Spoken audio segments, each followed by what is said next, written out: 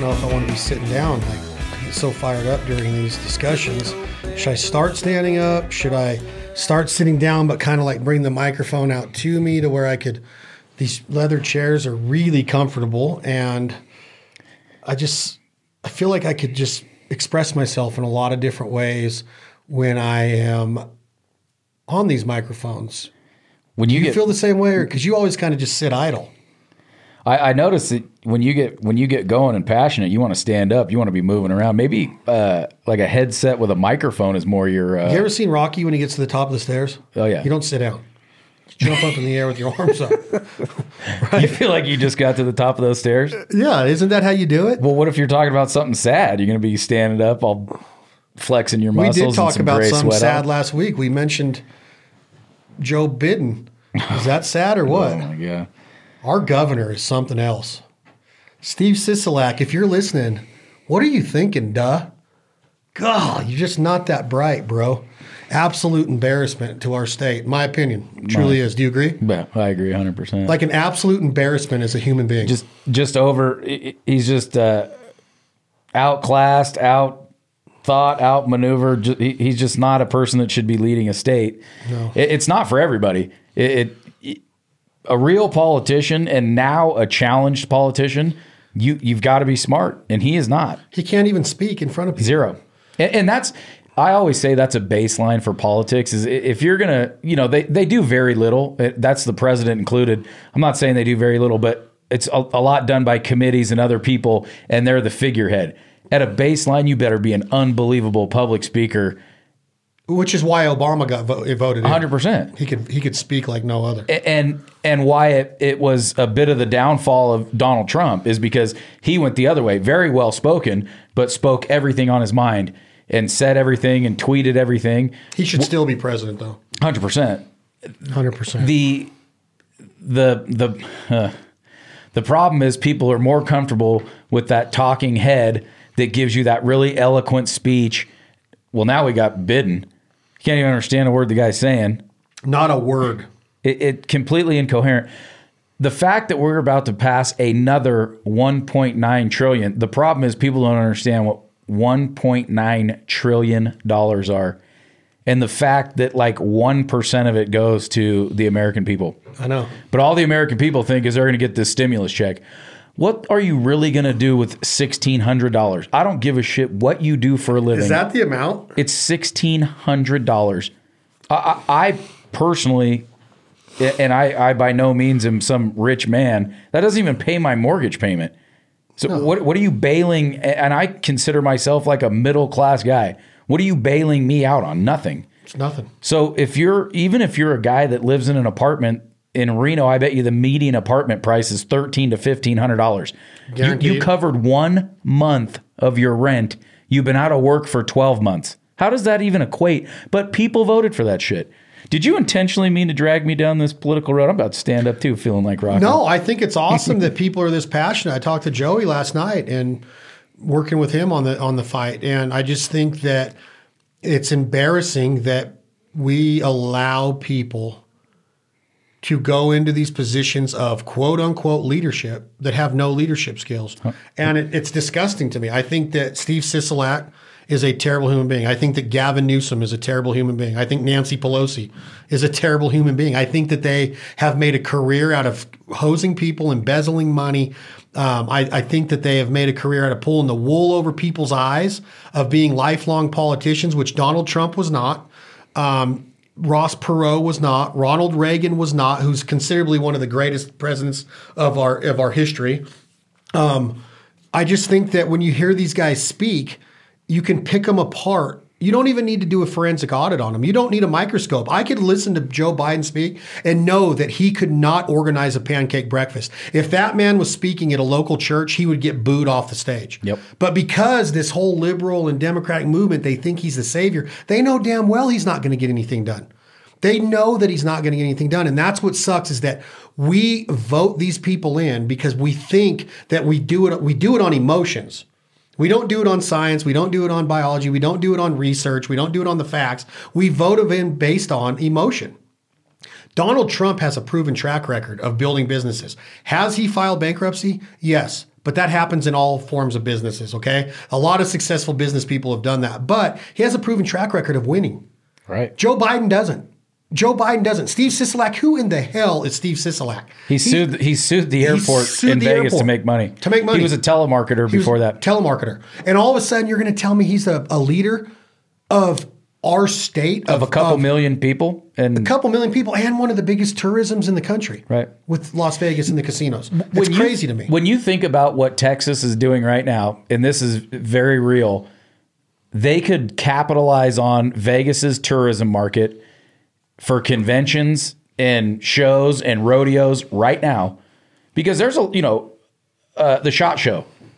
Had the SHOT Show been this month, it would have been a very viable option to be in Dallas or Houston or Austin or one of those places. They're going to take that tourism money that our state depends on, like they did if the we NFR, remain closed. The NFR rodeo already happened to us. 100%. And SHOT Show already happened to us. Right. They canceled everything well out in advance.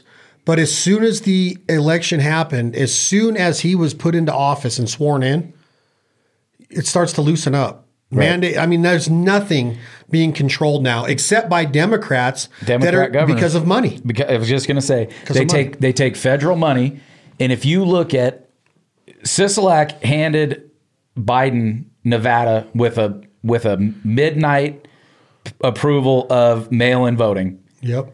And that secured all the federal funding that he ever needs from Joe Biden. Yep. And put your tinfoil hat on for it. Steve Sisolak filters his personal money through federal money, guaranteed, one way or another. That dude will leave that office double his wealth right now because he's scratching the back of Joe Biden. Yep. And there's a hurting Nevadans like it's going out of style. 100%. He could care less. The funniest thing is the way that they just abruptly close everything with zero plan, and you basically take the largest industry in Nevada. It's hospitality industry, Las Vegas. They close those casinos. The casinos revenue, I don't know all the stats, but it's like 30% of the state's entire budget comes from like the first quarter tax revenue of Las Vegas casinos. They closed them for 76 days. So you lose more than a quarter. How do we get to regenerate that money? You can't. Governments generate zero revenue. All they do is collect tax. So who's going to pay it? We're going to pay it. We're going to pay it. And your kids are going to pay it. Not Steve Sisolak or his daughters. Nope. His daughters are a real treat too. It's crazy to me. It's just crazy to me that he is still there. Still there. I know. The state is literally in limbo, and he's still sitting there in the state's capital, Carson City, in the governor's mansion. And so is Newsom. Yep. And Newsom, dude, they don't even want him around. Andrew Cuomo's the same way. Here's what I think's funny. Largest thing to ever happen in the last 50 years. Our governor speaks once a month, maybe. You would think barely speaks. He can barely put a sentence together. But he puts himself in front of a camera. He handles no questions from the media or the businesses. But wouldn't you think if you're the governor of a state and your people are suffering the way that they are, either financially or if you look at it through his eyes, they're suffering due to this illness and pandemic, would you not be on the television at a minimum once a week? Minimum. I would be on, I literally would do it every day. Minimum. I would say, hey, it's either going to be through my webcam and you can see it on Facebook or wherever, or I invite all the press over to wherever we're at, and I'm going to give a conference every day about I care. What's going on. Because I care. Exactly. And that's, what else are you doing? But here's the problem. I'm going to go on a side tangent. Politics has turned into nonstop fundraising. That's all it is. That's all they do. See, he's not sitting there in his office going over what's the best route for the new McCarran Freeway down in Vegas. He's trying to earn money for the next time that he runs an election. And then every time he feels like coming out and speaking to the public about what's going on, he does a BS press conference, and he usually does them once a month. This last go-around came out and literally 3 months ago would speak once a month. So this is how it's going to be in an ever-changing environment. He's only dealing with it 30 days at a time. What's he doing with the rest of his time? While all the people in Nevada have lost their jobs or reduced income. But you're answering your own question, right? I know. But you're really answering your own question because he can't. Okay. He can't do anything. He's not smart. He is not a smart individual. That guy could not put I've watched him speak in public and you feel sorry for him. Right. He is a mess. He's out of shape. He's grossly obese. He sweats profusely when he talks. He's very, very loose with the English language. He has no command of it. He cannot put sentences together. He is not a good negotiator. And he gets very nervous. His nervosis just comes through. He has zero self-confidence because he's got to look in the mirror and knows that he's a phony. He's a fake. He is a fraud. And that's why he doesn't come out but every 30 days. Because he knows that if he did, he would get destroyed. He would get picked apart. Embarrassed. Yeah, he'd get picked apart. So what he does is he does what a coward does. They hide. Yep. They get on keyboard muscle. Oh, I'm the governor, Steve Sisolak. This is what we're going to do. Keyboard muscle. He's just hiding behind that keyboard because when he goes in public, he'll get ridiculed. He has no friends. He has no support. He has the support of people that I guess you would say have had the wool pulled over their eyes and think that they were going to be in a better situation with all of these dreams that they were promised. And it happens all the time. That's all they do. I keep going back to Trump. Trump literally followed through on everything that he said he was going to do in the 2016 campaign. Yep. You go back and listen to him, what he was going to do, he did it. He wasn't a blowhard. So maybe he wasn't the best on Twitter. Maybe he said some things that made some Republicans go, well, I look at it as like, hey, our leader's out there. He's being proactive. He's got our back, and he truly did. I feel that he had our back more than any president since I was old enough to understand. I was very young when Reagan took office, very young. But when Clinton took office is when I really started paying attention. Maybe Bush, but then Clinton and Bush and George W. and the Obamas and all that, I really have followed it. These guys didn't do a whole lot that they said they were going to do. Now, I'm not saying that they were bad people or bad presidents. It just seems to me at this time, Trump followed through on a lot of the things that he said he was going to do. Unemployment for different races and ethnic groups. Women. The wall. Free trade. Tariffs. All of this stuff was discussed in 2016. He said he was going to do it, and he did it. Lower tax for the middle class. Lower class for the middle class. He did it. So you can't tell me he's not a good leader. It's crazy to me that people will go in there and go, I'm going to vote with my heart. I'm going to vote. I've talked to people here. I go, why did you vote for him? Why did you? Because the other man is a pig. And I went, a what? He's a great grandfather. He's a great father. Well, he's said this about women. He's a man. Go into any high school locker room in the country and put a recording device in there and see what's said. Yep. Go to any rodeo. Go to any men's club, Elks Club. Go to a woman's club. And listen to how women talk about sex or men or whatever. Mm-hmm. It's crazy to think that somebody could be ridiculed for something they said in private as a private citizen. Right. Now he's going to lead. He's still a good leader. He's never been in trouble. He's never done a drug. He doesn't drink alcohol. What's the problem? So anyway, like the answer to your question is he's a coward. Steve Sisolak is a coward, and he's ruining the state of Nevada. Just like Newsom's ruining California, they are cowards. Yep. Cowards. And they will never go to bed at night with a clear head. Nope. But they don't have a conscience for things like that. That's why they steal I don't even know if you call it stealing, but they defraud the American public for money. And literally the only solution that I can think, and a guy like Sisolak has it, but up in Congress and the House and all that, we have to have term limits.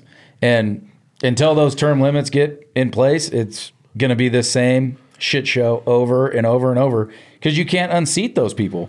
The Chuck Schumers and Nancy Pelosi's and people like that, they have their constituents completely blindfolded or the wool pulled over their eyes, like you said.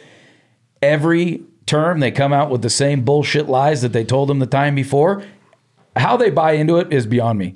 I have no idea. Sisolak arguably probably got his seat through the culinary union down in Vegas, right? That's the hardest fought thing for any politician because there's 35 or 40,000 workers. He literally put those people out of jobs for 76 days. Most of them probably have not gone back to work a year later because restaurants and casinos are at 35% capacity right now. 1 year later, 35%. You don't need all those chefs and sous chefs and dishwasher. You're running as lean and mean as you possibly can to try and keep your business open. No. And those are the people that voted for, they endorsed him and voted for him and got him pushed through. Yeah. And he screwed their eyes out. So what does he do for anybody else in the world? He's not going to do anything. He's a coward. He knows he's got, dude, you could watch his first commercials when he got elected, sitting at the table with his daughters. And I looked at him and I went, you are literally out of your mind, unintelligent. Yeah.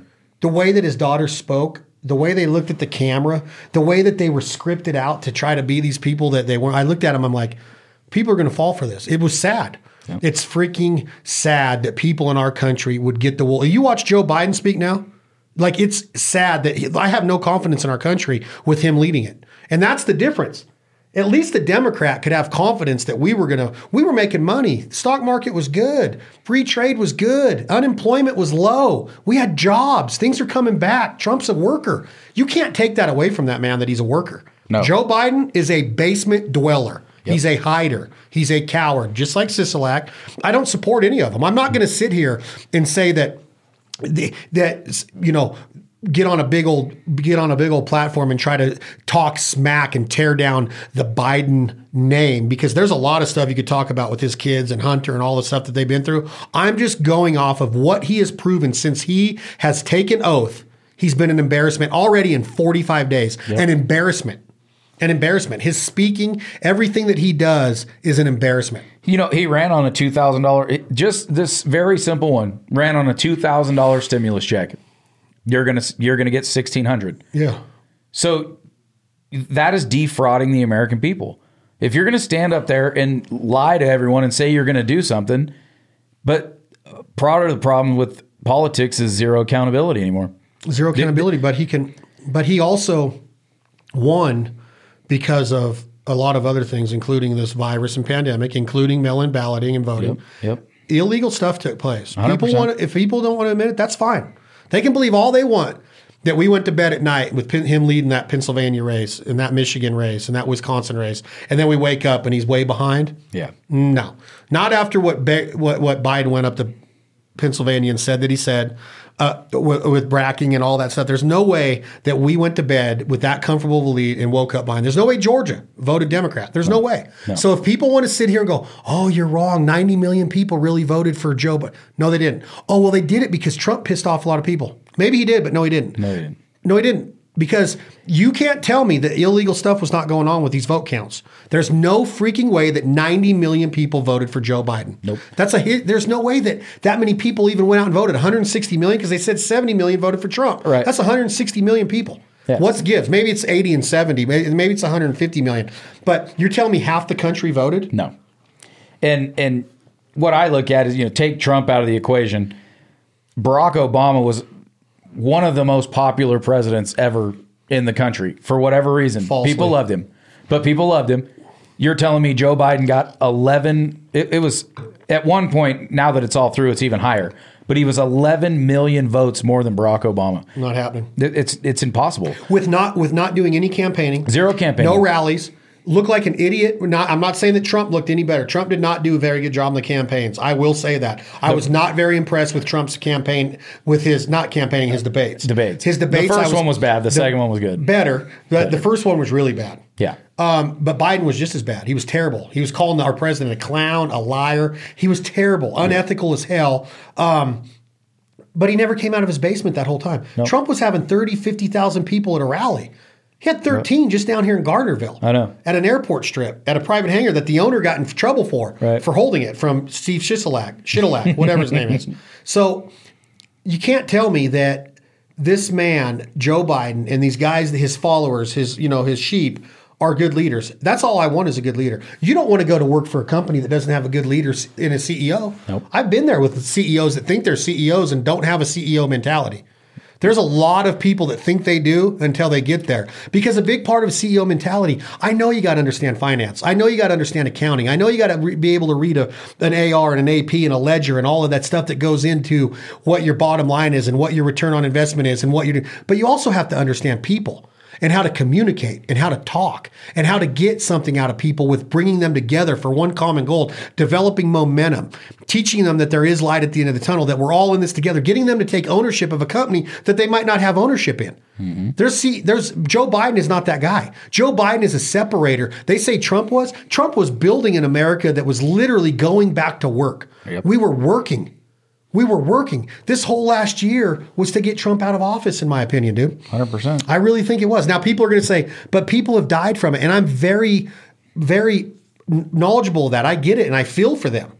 But, Crosby, it's no worse than the flu. We shut the whole country, the whole world down for this deal. Hey, literally, as soon as you politicize any kind of, and I said this very early on, as soon as you politicize what this was, it loses all credibility with me. Because if you're really going to say that we've got the most dangerous virus that this world's ever seen running through the world, and we're going to blame President Trump for it, you've lost all credibility with me. All of it. And you know, they're going to say, oh, he didn't do things fast enough. When he did act, he was called a racist and a xenophobe. And all these other politicians are on video. And, you know, Nancy Pelosi's out inviting people to Chinatown in San Francisco. And this thing isn't that bad. And, you know, don't be afraid to come out. But it's Trump's fault. But it's Trump's fault. Exactly. Yeah. And you got the new vice president in one video saying, if Trump's saying that we need to get a vaccine, I'm not getting it.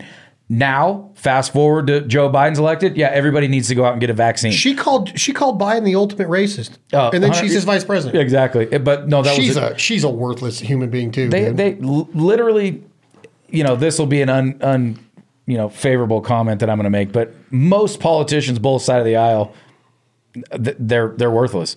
They're literally, you saw how all the Republicans turned on Trump as soon as they saw that he wasn't going to win that election, because they all want to cower down. They want to try and keep their jobs. And in their mind, they're going to say, well, you got to work together with them to get my stuff passed. It's BS. No. They only work with each other to line their pockets, and they're working towards their next election, and that's it. What are we breaking down right now? We haven't even started yet. Are we recording? I thought we were going to talk about Coming to America 2 again. I watched the trailer for it. I heard it sucks bad. Clay says that he's heard from many people that they literally can't finish it. I had a hard time watching the whole trailer, and I really feel like trailers... We are going to break this down today. Here's what we're going to break down today. You told me on a text today that it was my call. Yeah. I've been calling them all. We got off on this tangent. I'm just going to say this as we end this little... Welcome to Breaking It Down. This Life Ain't For Everybody podcast.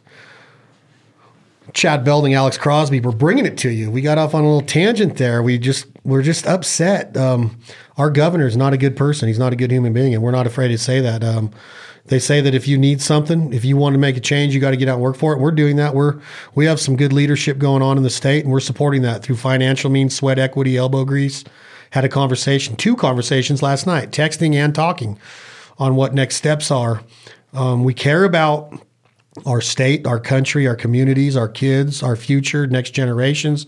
And our governor, Steve Sisolak, and guys like Gavin Newsom in California or Nancy Pelosi, our Speaker of the House, and Joe Biden, we don't agree with who they are and what they stand for. So that's why we were breaking that down. But what we're going to break it down today, and I want to say today's episode of This Life Ain't For Everybody, Breaking It Down with Chad and Alex, is brought to you again, Lynchburg, Tennessee, Jack Daniel's Tennessee Sour Mash Whiskey. Enjoy it responsibly. Never allow underage drinking. I like Jack Daniel's. I'm not drinking for the month of March. I made a decision that I wasn't going to spring training. And when I made that decision, I said, this is the month I'm going to do it. And it hasn't been too difficult. It really hasn't. I know you're giggling under your breath over there, you bearded one. But I love Jack Daniel's when I enjoy it responsibly, and everything's in moderation, and it mixes well.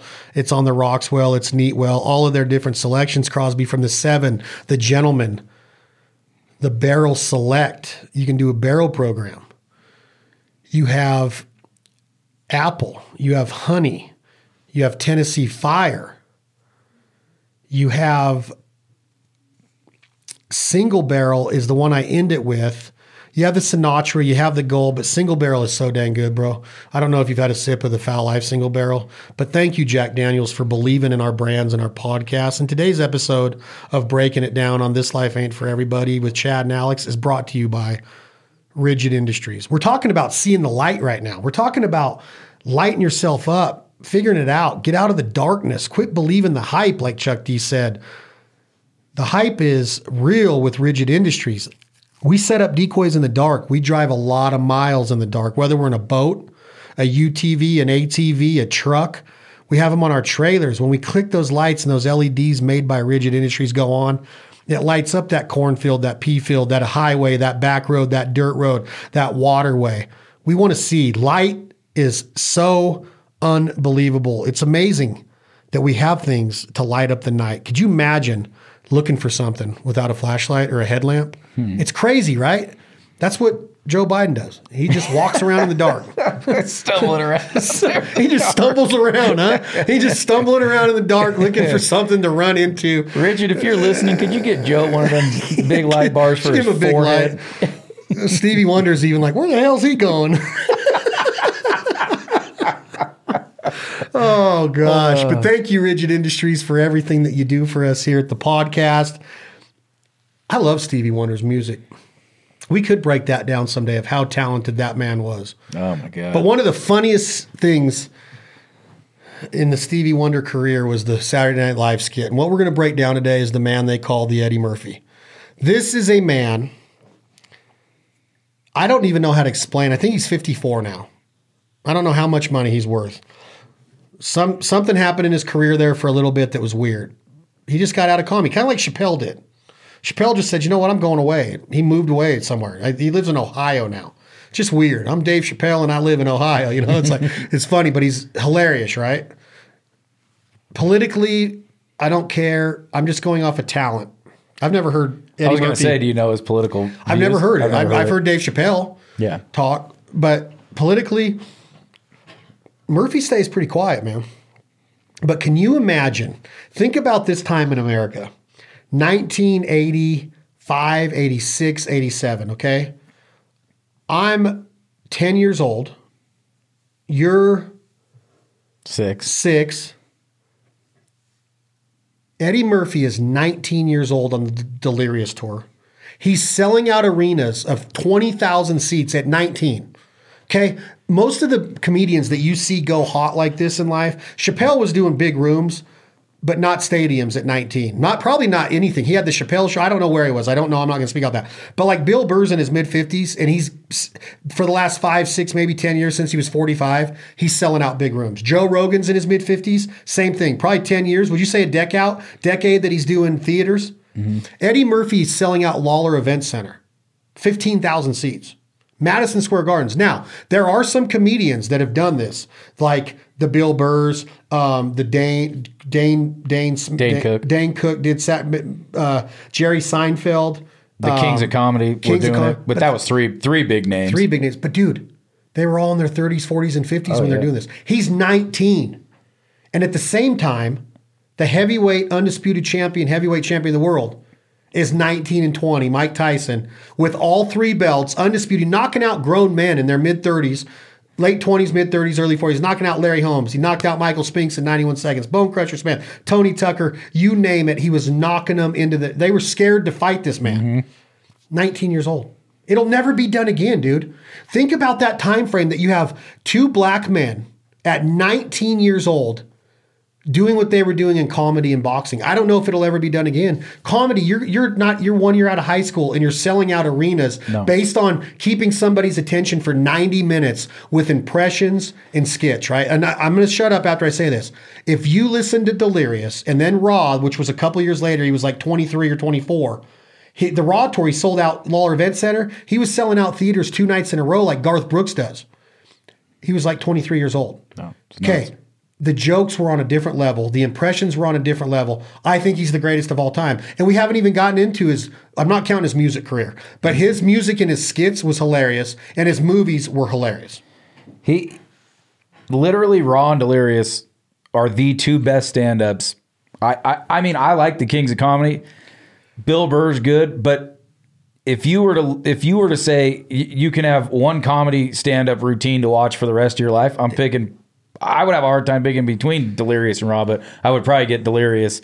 And I don't know that you can say that about many freaking comedians, dude. Some people would say Carlin. Some people would say Richard Pryor. A lot of people are going to go, give me Richard Pryor. But if I watch, and I'm with you, if I watch a George Carlin And it could be from the 90s or the 2000s. A Richard Pryor from the 70s or 80s because he wasn't doing much in the 90s and 2000s because of MS. But Eddie Murphy, Delirious, like literally, I to this day, I will fall out laughing on it. And I know every joke by heart. Yeah. But his presentation, his walk, his animation, his timing, the way that he did Elvis, the way that he did Mr. T, the way that he did Jermaine Jackson and Michael Jackson and Mick Jagger, he's an ugly man. All you got to do is sing. Trust me, all you got to do is sing. Yep. There's just zero downtime in his routine. Zero. You know, you could pick, there's some spots in George Carlin's, Richard Pryor is hilarious. He's got some skits that aren't all that funny to me. Literally, you go through Delirious and Raw, there is not a moment in there where you go, you should have left that part out. It's all freaking gold, and it's not like a cult following gold. He was a comedic genius at freaking 19 years old. Like they say, younger than that with what he was doing younger. But when he became a legal age and he can do this stuff. Now look, there's been black men in the world that I think Biggie Smalls was like 25 when he died. Yeah, that was like, and he had been on top of the world for maybe 3-4 years. So at a young age, these rappers can kill it. Okay.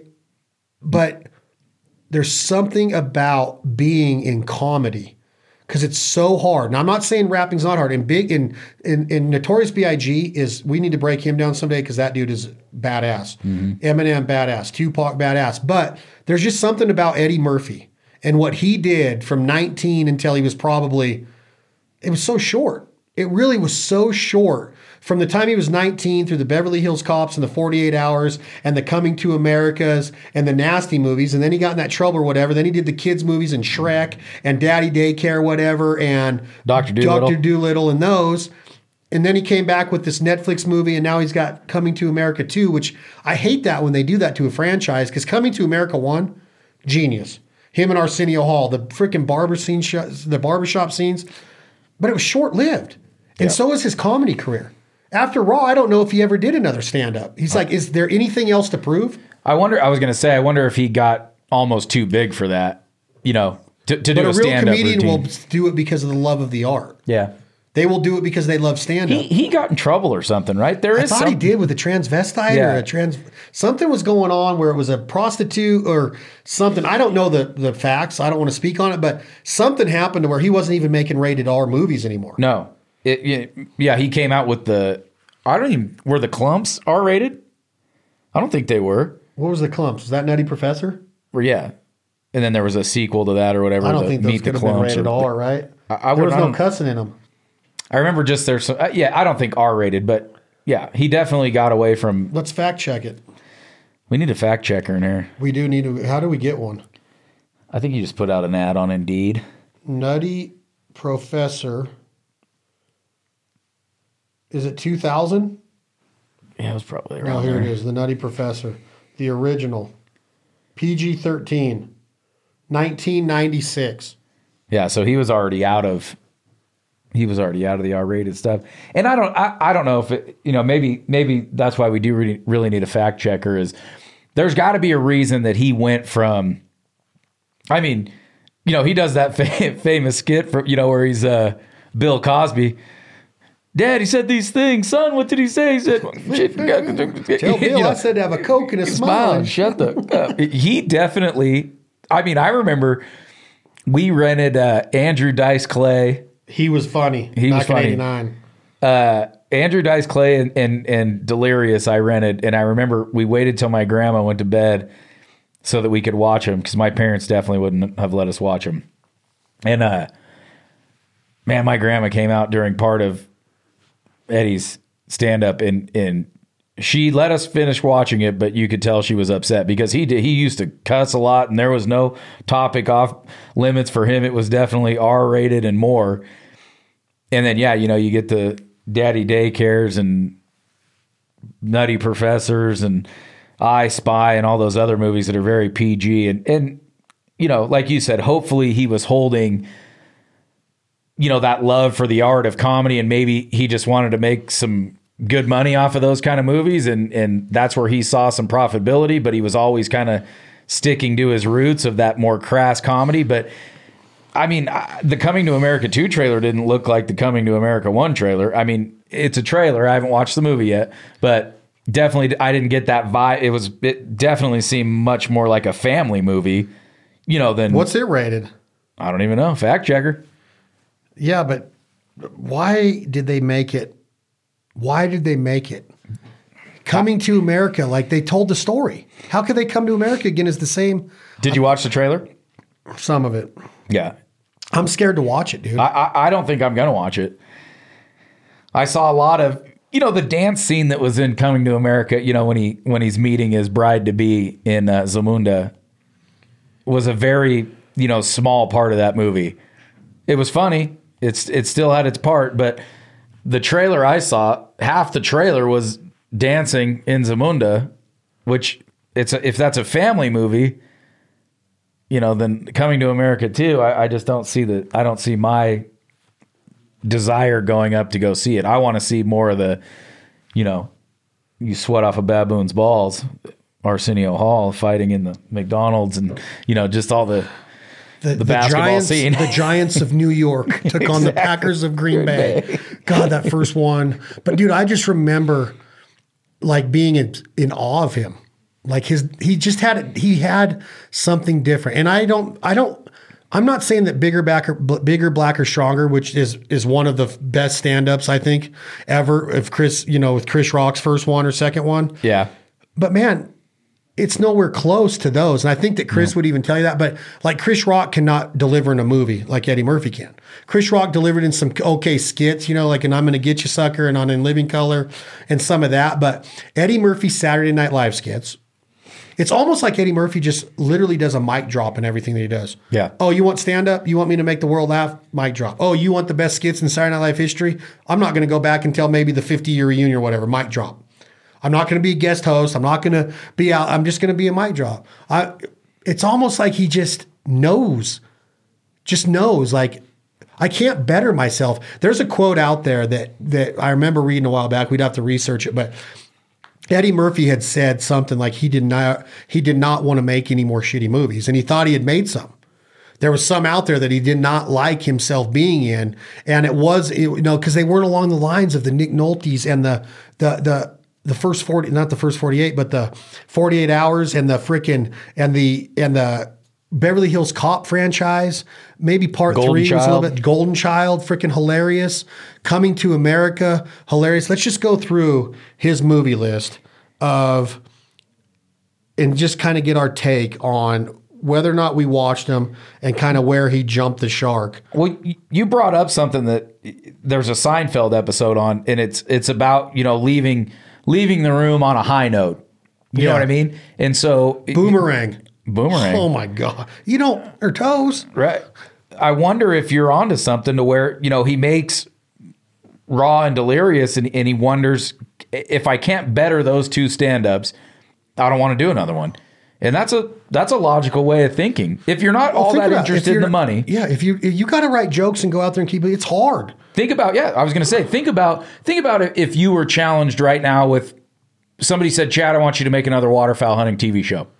Be hard to do it different than foul out. Right. And that's what I mean is, you've learned a lot, you've gained a lot, you know the shots, you know the lighting, you know all that stuff, and you mix a ton of different, variables into it that most other people don't do. So now you've got this very polished, badass show, and then someone goes, hey, it's not that we want you to do a big game show or a Predator show or what. We want you to do we want to see another Foul Life, but we want to see something different. It would be very hard to do. Very difficult. And think about, would you want to fail in that light? So he looks at his two stand-ups and goes, how can I beat that? How can I record another stand-up and beat the two I've already got out there? All I've got is downside right now. Yep. And I bet you if he was sitting right here, you could say, hey, did you ever try and write a third, And he would say, yeah, and I just couldn't get into the rhythm. I heard threats that he might be still coming out, but here's the movie list.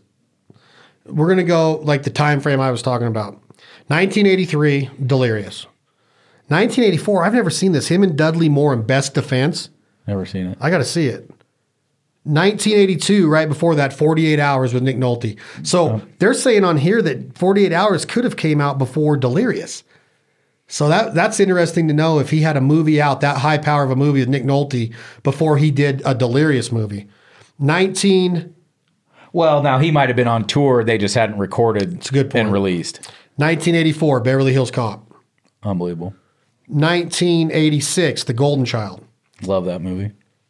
1983, Trading Places. I forgot. Hilarious. Dude, that's one of the greatest. Wait a minute. I'm just in the 80s right now. Right. And you'll see how this transcends into the 90s and then into the 2000s. 1988, Coming to America. Hilarious. Then you start getting into the 90s, another 48 Hours, hilarious. Mm-hmm. Which is a sequel that matched up to the Before original. 90 was 87 again. You had Beverly Hills Cop 2. Right, which is that came a out. good one, The same too. place as Coming to America, same year. 90, another 48 Hours. 94, Beverly Hills Cop 3. But before that, 89, Harlem Nights. That's a So good the one, too. 80s is when all of his like stick movies were out. Am I right? Yep. Then in the Boomerang, 1992. I've never heard of Vampire of Brooklyn. Dr. Dolittle 2.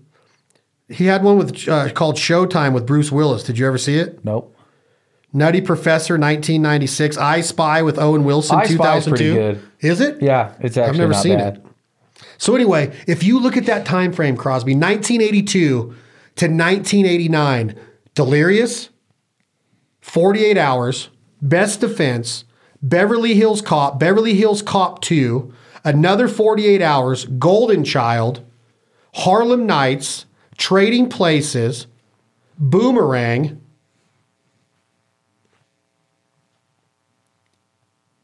and Coming to America. In 7 years, 1982 to 1990. So 8 years. Here's one that was funny in 1999, right before the 2000s came out. Life with Martin Lawrence. Oh, that's a great movie. That's a pretty funny movie. And he's a voice in Shrek, and he's good too, which is a different deal. He's the but is he the donkey? What is he in Shrek? yeah, I think he's the donkey. Yeah. So I don't know. Like you breaking down Eddie Murphy. Do you consider him the greatest of all time stand-up comic and comedic actor? Now, comedic actors, you got to be careful because now you're messing with another genius stand-up and Steve Martin, an actor. Yeah. Chevy Chase was not really stand-up, but he's a hell of a skit actor and a movie actor. Bill Murray, hilarious. Mm-hmm. Is there any art? Can you even say that there's a best comedic actor? Because then you got Jim Carrey, which you got Vince Vaughn, I was going to say hilarious. you get the Vince Vaughns. Will Ferrell, I don't even think is in the discussion. In my opinion, is the greatest. No, he's he's got some funny stuff. You know, Eddie Murphy's definitely. I believe he is the top stand-up. I mean, I can't think of one that I would rather watch. Like I said, I really did enjoy the Kings of Comedy. That was 3 guys though, and those are 3. Was it 3 or 4? Who was it? D.L. Hewley, the guy that hosts Family Feud, Steve Harvey, Cedric the Entertainer, and Bernie Mac. There was 4 of them. 4 of them. But those are 4 powerhouses, you know, that came Big together. time, that were at the height of their career then. And really, they only had one funny video. There was, you know, Eddie Murphy for sure has 2. I did like Dave Chappelle's early stand-ups, but again, I've never really gone back and watched them. I watched Delirious with you this year. You know what I mean? I bet you I watch Raw and Delirious every year, at least once a year. I think Chappelle's new one is his best. That one where he's in the jumpsuit and he's talking about Michael Jackson. That one is pretty Sticks funny. and Stones, I think it's called. I don't remember. The old one when he talks about I shouldn't even say this on here, but you know, the monkey skit on his early one where he says, "Do you know how long it took me to teach that monkey to without peeling it like a banana?" I ain't going out with you guys. That's the funniest. That was the Chappelle show, though, wasn't it? No, that was one of his stand-ups. Was that stand-up with his skits on the Chappelle show, the Grand Wizard one? Oh my God! When he takes his hood off, like that's genius stuff. That is so funny to me. A blind black man is the Grand Wizard of the KKK. Oh, yeah. Like hilarious stuff. And then there was so many on there. The Rick James and the guy's talented as they come, dude. And he's good at. He's got I can't remember what the movie's called right now. I'm drawing a blank. Where they're all potheads. High Times? No, that's a magazine. Dude, Where's My Car? No, I can't. Why can't I think Willie Nelson was in it. Yeah. What was it called? It's funny, dude. I have to fact check it for myself.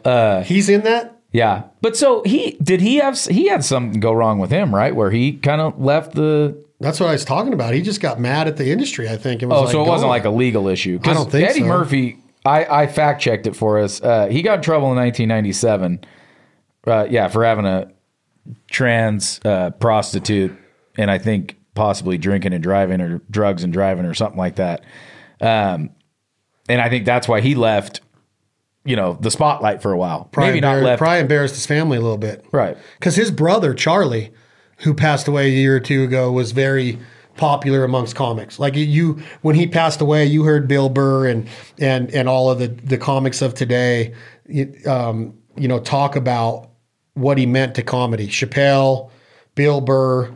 Who is the guy that always smokes? Dave something that comes to the lake all the time. Dave Attell? Dave Attell. That dude's Insomniac hilarious. Theater or whatever. He's funny, dude. But, you kind of... I don't know what the word for a one-hit wonder in comedy is, but, he was kind of a flash in the pan. He was very funny. I don't think so. I think his stand-up is still strong. Oh, really? I think so. I think he's got a cult following, but I think he's still considered a great writer. Do you remember The Amazing Jonathan?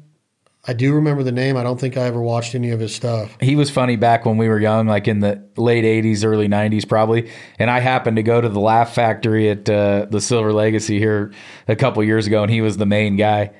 I mean, do you go to any comedy stuff? Do you ever go to the shows? I've seen a lot of comedians here. I mean, I love Rodney Carrington. I love Ron White. Lewis Black I've seen several times. I've seen Dice several times, even on his comeback when he'd come to Reno. 10 years back, 12 years back. Didn't Dice call you out in the crowd or something like that? Called you the Bruce Willis? I got to go meet him before after sound check. And I walk in and I'm like, that's Dice. He had these big, thick glasses on with the clear lenses and the hair. And those glasses I'm talking about, the big, thick frame. Big Mafia. Yeah, he had sweatpants on and Converse Chucks on and a black shirt, hoodie.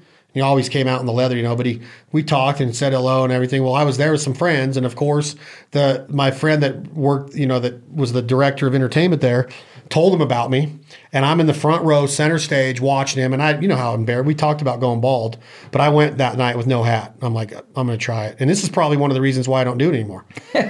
So I get up to go get a drink or go take a leak or something, and all of a sudden, oh, look who it is. It's Bruce Willis. I got a bald effing head. Like me and my boy and all this. And he just lights me up as I'm literally walking out. You know how the theater goes up? And I'm literally walking up to get out to one of the side doors. Bro, you talk about anxiety when Andrew Dice Clay starts in on you. Look at the bald head. It's Bruce effing Willis and all this. And I'm just like, oh my God. He's like, Dice is lighting me up on one of his. That's freaking awesome. But he was, dude, back when he was on Dangerfields in the late 80s, mid 80s, late 80s, and then 89, 88, when he was selling out Madison Square Gardens, he couldn't have been that old. And he had something special, man. He was raunchy, but he had that Brooklyn, that Italian, he had that boxer's mentality, the Rocky Balboa, pure blue chip, blue collar America. I'm going to give it to him. And, the stuff like, would you like to buy the lady a rose? Yeah. And I'm, oh, dude, is this the front of the line? No, it's the back, and we're all standing backwards. Oh! When he put his cigarette around the back of his head and take a puff and then he would do all the Mother Goose nursery rhymes. Hickory dickory dock. But he had a freaking awesome stage presence, and he got famous. But something happened with him too, where stardom and ego and money and richness and celebrity got to him, I think, and it ruined a lot. They say that with stand-up comedy, a lot of it's so personal and inner. Like there's a pretty good suicide rate in stand-up comedy because you got to get so personal. And I guess it's a really, really dark profession. Like you're out there and you're making them laugh, but then you go back to your hotel room and then you're just right back to the darkness. Well, and I think a lot of them pick at themselves. You know what I mean? A common theme in comedy, is talking about your childhood. Eddie Murphy to a degree did a little, talks about being poor and whether that's a joke or whether that's, him pulling things out of his real life, his aunt being drunk and falling down the stairs, you come up with jokes based on things that you've gone on in your life. And yeah, like you said, then you get back to your hotel room and the laughing's over and you internalize those jokes that you made up. I bet it is a kind of a dark. And, well, if you look, I don't know what this, there's obviously the suicide rate can't be that high because there's a lot of stand-up comics, but it's a really dark, I guess all show business can be. Sure. You watch these documentaries on pro wrestlers like Jake the Snake Roberts and Terry Funk. There's some documentaries out there that you can watch, like when they would leave that 50,000 fans in a room, sold out WrestleMania, and they'd go back. They were just some normal dude that Vince McMahon had him on this hierarchy, but they were just some dude that like could not live in the downtime. Right. So to get that downtime to pass, they lean on things, extracurricular stuff, alcohol, drugs, whatever. I mean, there's a lot of stories about the Iron Sheik and Hulk Hogan and the Ultimate Warrior and Ravishing Rick Rude and Jake the Snake Roberts and Randy Macho Man. If you go and read up on a lot of these guys, they had to have something. One, they were in pain all the time, right? Because that shit would take it out of you. But there's a big documentary coming out on one of the cable networks pretty soon. I heard that's going to document like 12 of the top stars in WWE history. You know who's not on it? Hulk Hogan. Why? I think because of what happened with that last deal with Bubba the Love Sponge and the sex tape that came out. Oh, really? And then there was some tape of Hulk Hogan using the really racist term that you don't use in anywhere. You should never say that word. Something was said that he said it and he got, like, they dismembered him from the WWE. Vince McMahon, literally said he's no longer associated with World Wrestling Entertainment. Wow. Which was prior called WWF. But Hulk Hogan built that organization, dude. Not that Vince McMahon's not a genius. He got a lot out of those guys. Oh, my God. But he also built them into some very wealthy people, like what The Rock's become and Stone Cold and John Cena and Hulk Hogan's career. I mean, that wrestling catapulted them into huge Brock celebrities. Lesnar. Yeah, Brock Lesnar, stardom, right? Oh, yeah. We just watched remember when Hulk Hogan was with NWO and there was a New World Order. They're just unbelievable athletes and actors. You know They're what I mean? That's what athletes. Like you said, they're in pain all the time because they literally rocked each other. And just those steel cages matches, they were really falling. When they got hit with a chair, it was some kind of chair. Well, and you think about if you've ever been in any kind of a fist fight, 30 seconds feels like 10 years. Those guys are fighting. Some of those cage matches were 18 minutes long. Think about fighting someone for 18 minutes, whether you're punching them and hurting them or tired. Not. You're making all those motions. You're getting slammed on the ground. You're running around. You're doing all that stuff. And they're all big dudes. Tons of stunts. Oh, tons of stunts. Unbelievable. Like that's something we should break down. That Nick Foley guy. Oh, dude, he used to screw himself up so bad. So bad. Like my God. That dude probably can't even walk anymore. But he's in that documentary I'm telling you about with Terry Funk, Nick Foley, Jake the Snake. It shows Nick Foley or somebody getting ready for a match against The Rock, and it goes behind the scenes and shows Dwayne Johnson and Nick Foley going through their match for that night. And he's like, "Oh yeah, I'm going to run up to this first level of the crowd, and I'm going to jump off here, and I'm going to dive on you, and I'm going to miss, and I'm going to slam on the concrete." These guys were really doing this shit. They were going all out to perform for these audiences that knew it wasn't a real fight, but they were really getting hurt. So that's another episode or two to break down that's WWE. A breakdown for sure, and then it talks about all the minor league wrestling matches that are trying to get Vince McMahon's attention to bring him up to the big leagues. My a kid I went to high school with got really into that backyard wrestling deal, and his little 3 minutes of fame was he tried to jump off the top turnbuckle in a backyard wrestling event and compound fractured his ankle. Dude, it's on YouTube, and you see like his. I can't even watch it. It's one of the grossest things I've ever seen. But like you said, they were all trying to get his attention and try and be in the.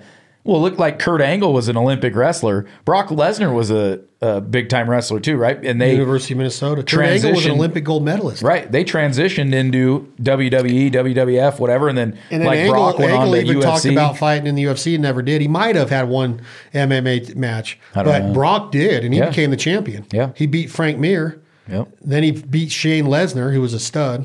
And remember, Bill Goldberg was a linebacker or something Yep, and he got in. I mean, his brother's the one that was the big announcer for UFC forever. Now he's with Bellator. Yeah. Mike Goldberg. It was him and Rogan for all those years. But now that we're talking about wrestling, are we going to wrestle the truth out of the best Eddie Murphy movie of all time? He for sure is the best stand-up comedian. Dude, I would like to say yes. Please go back and watch Delirious and Raw and listen to the Elvis impersonation. We got to win this race. Hey, Elvis, you want some lemonade? Lemonade. That cool, refreshing drink. And then, hey, boy, you look mighty fine in them there jeans. Hey. Why don't you come over here? Like that whole deal. And then he takes Mr. T into Raw. Heard you been telling some jokes about me, boy. No, that was Michael Jackson. Yeah, he goes, I just thought I used the Jedi mind trick. That was all in Delirious. Yeah. I didn't think he could be that much of an intelligent being or an intelligent fella. He goes, I thought I just used the Jedi mind trick on him. I heard you been telling some jokes about me, boy. No, you didn't. Maybe I didn't. I'm going to go beat up the fool that told me them lies. A goody goo goo, guys. But then in Raw, Michael Jackson finds out he was making fun of him, and Eddie Murphy's like, so you might. Woo, woo, woo. Dude, I'm just saying those impersonations. Then he does Jeremiah. And when he goes, Tito, give me some tissue. And he sings that song, he sounds just like Michael Jackson. He sounds like Luther Vandross. He does. You got what I need. He goes, he was a big Kentucky Fried Chicken. He just was freaking hilarious. What about, was it, James Brown? Oh, my God. James didn't know what he was saying. He just makes something up if he ran out of words. Ha! Yeah, put that right there. The band didn't know what James was saying. They just follow along. What'd he say? Man, I don't know. Yeah. Yeah. Feeling good? Yeah. No, hey, I probably watch each of them once a year for sure. And still this many years later. How many years ago is that? 1983. Golden Child was on Netflix a few months ago. I watched it start to finish. 1983 to 93 is 10 to 2003 is 20 to 13 is 30. That thing is literally almost 40 years old, Delirious. And we still watch it today. And relevant. Aunt Bunny falling down the stairs at the bar. That ain't no five. That's a five. What have you done for me lately? I want half, Eddie. I want half. They're Bigfoots, aren't they, Gus? 3 months ago, you was butt naked riding on a zebra with a bone in your nose. Everything Eddie Murphy did was like, you can't say everything because he says himself he made some bad stuff, but his stand-up was impeccable. It was on time. The delivery, just the way that he owned the audience. I remember I was almost old enough to go see him at Lawler Event Center. He came here. Yeah. And I wasn't old enough to go with my dad. Something just hit my head. Is there another actor that can play 5 or 6 different parts in the same scene? Like he did. Like Eddie Murphy does in The Barbershop and even in the the Professor, or whatever the hell it's called. And I know he's going to do it again in Coming to America too, but I don't know. Has anyone else ever tried it? You never met no Dr. King. He whipped Joe Lewis's ass. I should get my brother in here. Let me see if Clay's here. He's here. Let's see.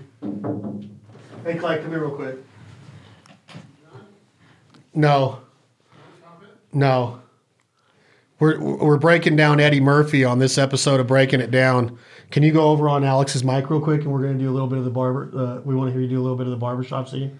Because, this could sell some of this Amazon deal for part 2 of Coming to America. Will you go do a little bit of it without cussing? Without cussing. Without cussing. F you. Oh, Mike Tyson, that bulldog looking.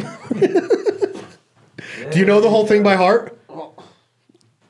Okay, do 2 of the skits. Do the boxing and do maybe Martin Luther King. I don't know what I got. You don't remember him? Think about Here, let me get the script and I'll start you. Rocky Marciano. Hold on, let me get the script real quick. Coming to America. Barbershop scene script. I don't want the video. I just want the script to see if they can give me the words. Yeah, that boy good. Yeah, good. Ooh, that's a good one. Dude, you can go on and they have the entire script. Dude, really? Google is amazing. Let's do the when they're at this place I'm going tonight, Black Awareness Rally. That's where I'm going tonight. Gonna be some fine women, some good clean girl. That's where I'm going. Yeah. Started at Jackson Heights Zone. Sexual chocolate. Put your hands together for Jackson Heights' own Mr. Randy Watson. Yes, Randy Watson. The boy good. The boy Yeah, good. Good and terrible. Yeah, good and terrible. Donations. I believe the children are our future. Teach them well and let them lead the way. Show them all the beauty their possessions shine. Give them a sense of pride. Make it easier. Let the children's laughter remind us how we used to be. I decided long ago I'd never walk in anyone's shadow. If I fail, if I succeed, it can't take away my dignity. Yeah. 'Cause greatness, love of all, is inside of me. Yeah. Sexual chocolate. Sexual chocolate. That boy good. Hold on a second. I'll start you He was again. the preacher in that too. Oh, he's everything. Oh, dude, he plays so many roles. All right. Hold on, ready? All right. Oh, come on, man. What about Joe Louis?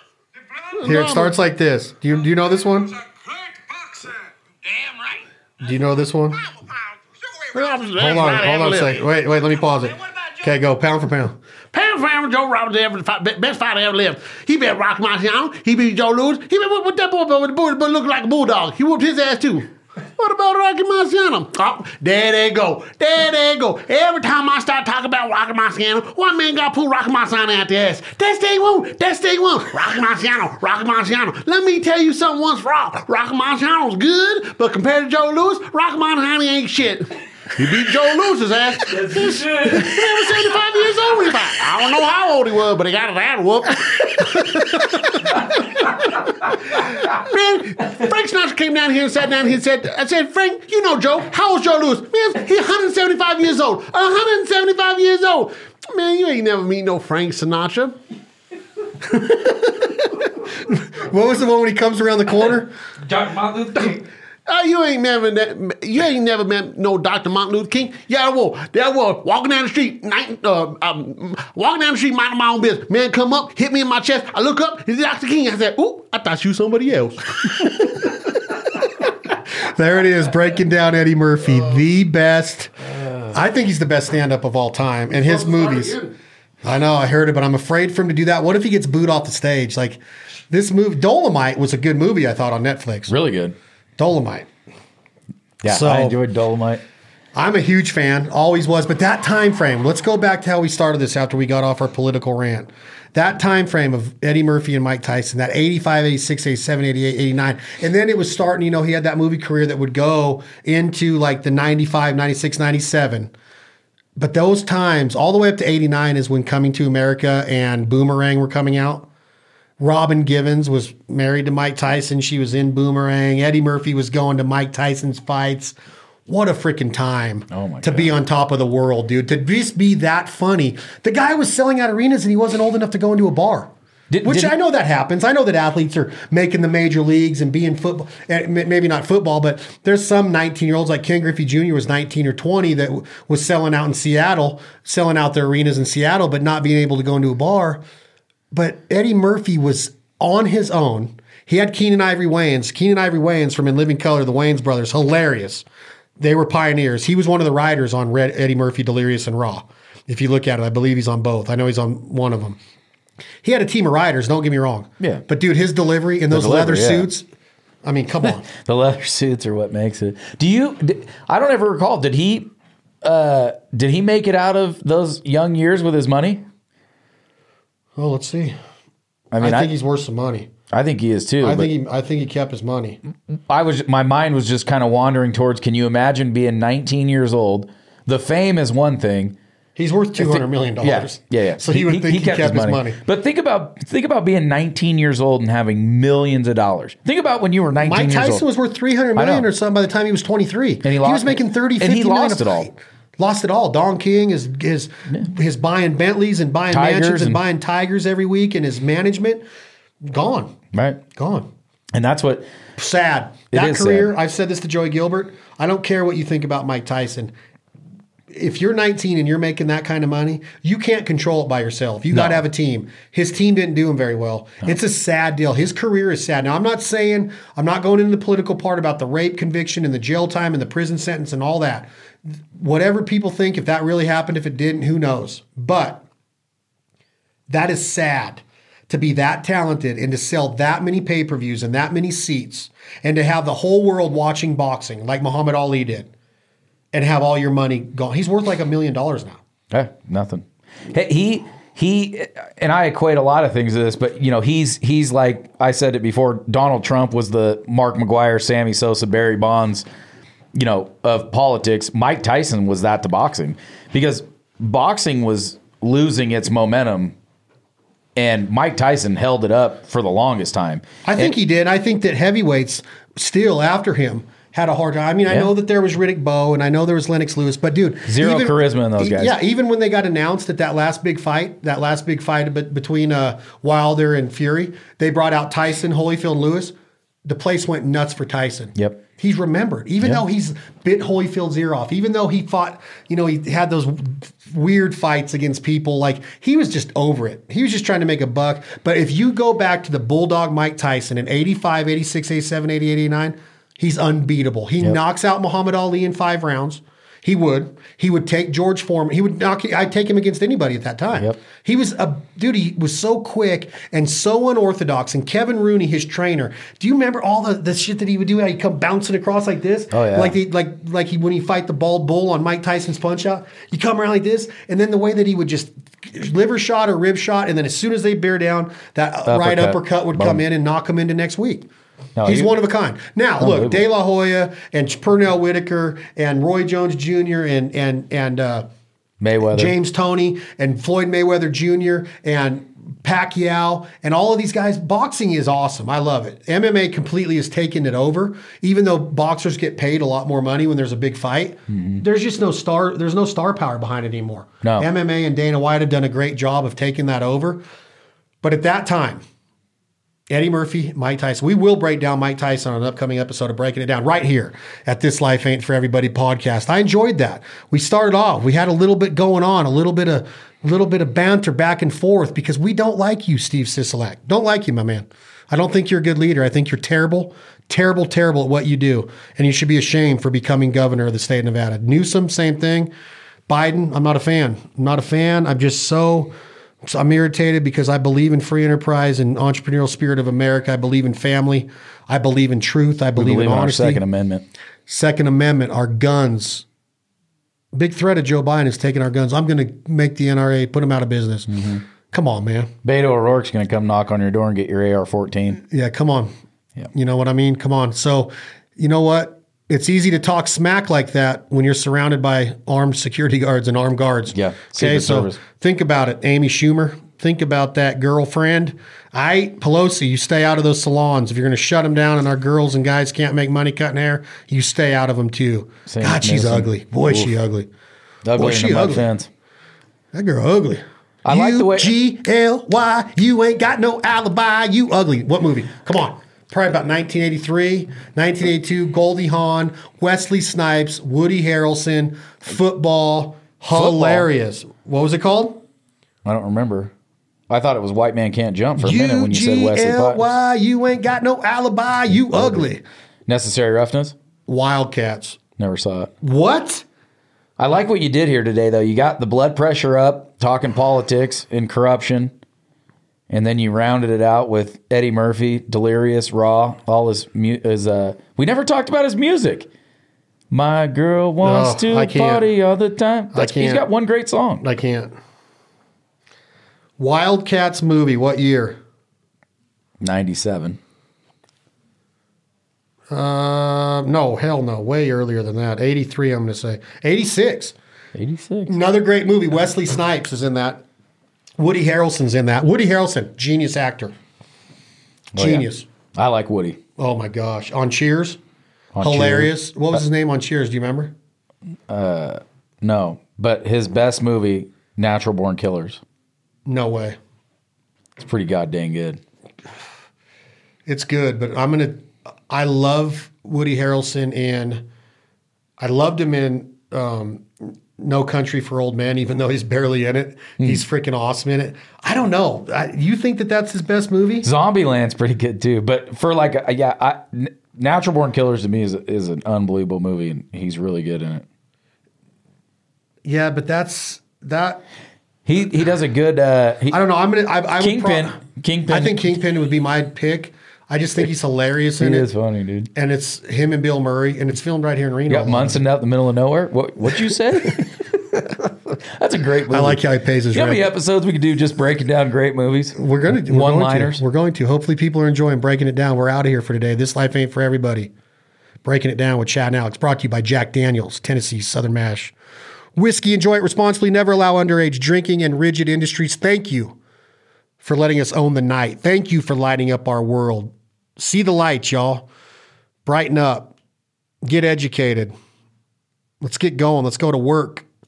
Thank you, Rigid, for supporting us. We love working hard underneath your lights, underneath your beacon, underneath your leadership. Thank you for believing in what we're doing here at the Foul Life TV, the Foul Life Podcast, This Life Ain't For Everybody podcast, Breaking It Down with Chad and Alex podcast, Where the Pavement Ends podcast, all of our social media efforts, the upcoming Provider TV show available on My Outdoor TV, MoTV app, starting May 1st, 2021. Brand new episodes of the Foul Life TV, sponsored and presented by Benelli Shotguns Simply Perfect, begin July 2nd, 2021, exclusively on the Outdoor Channel.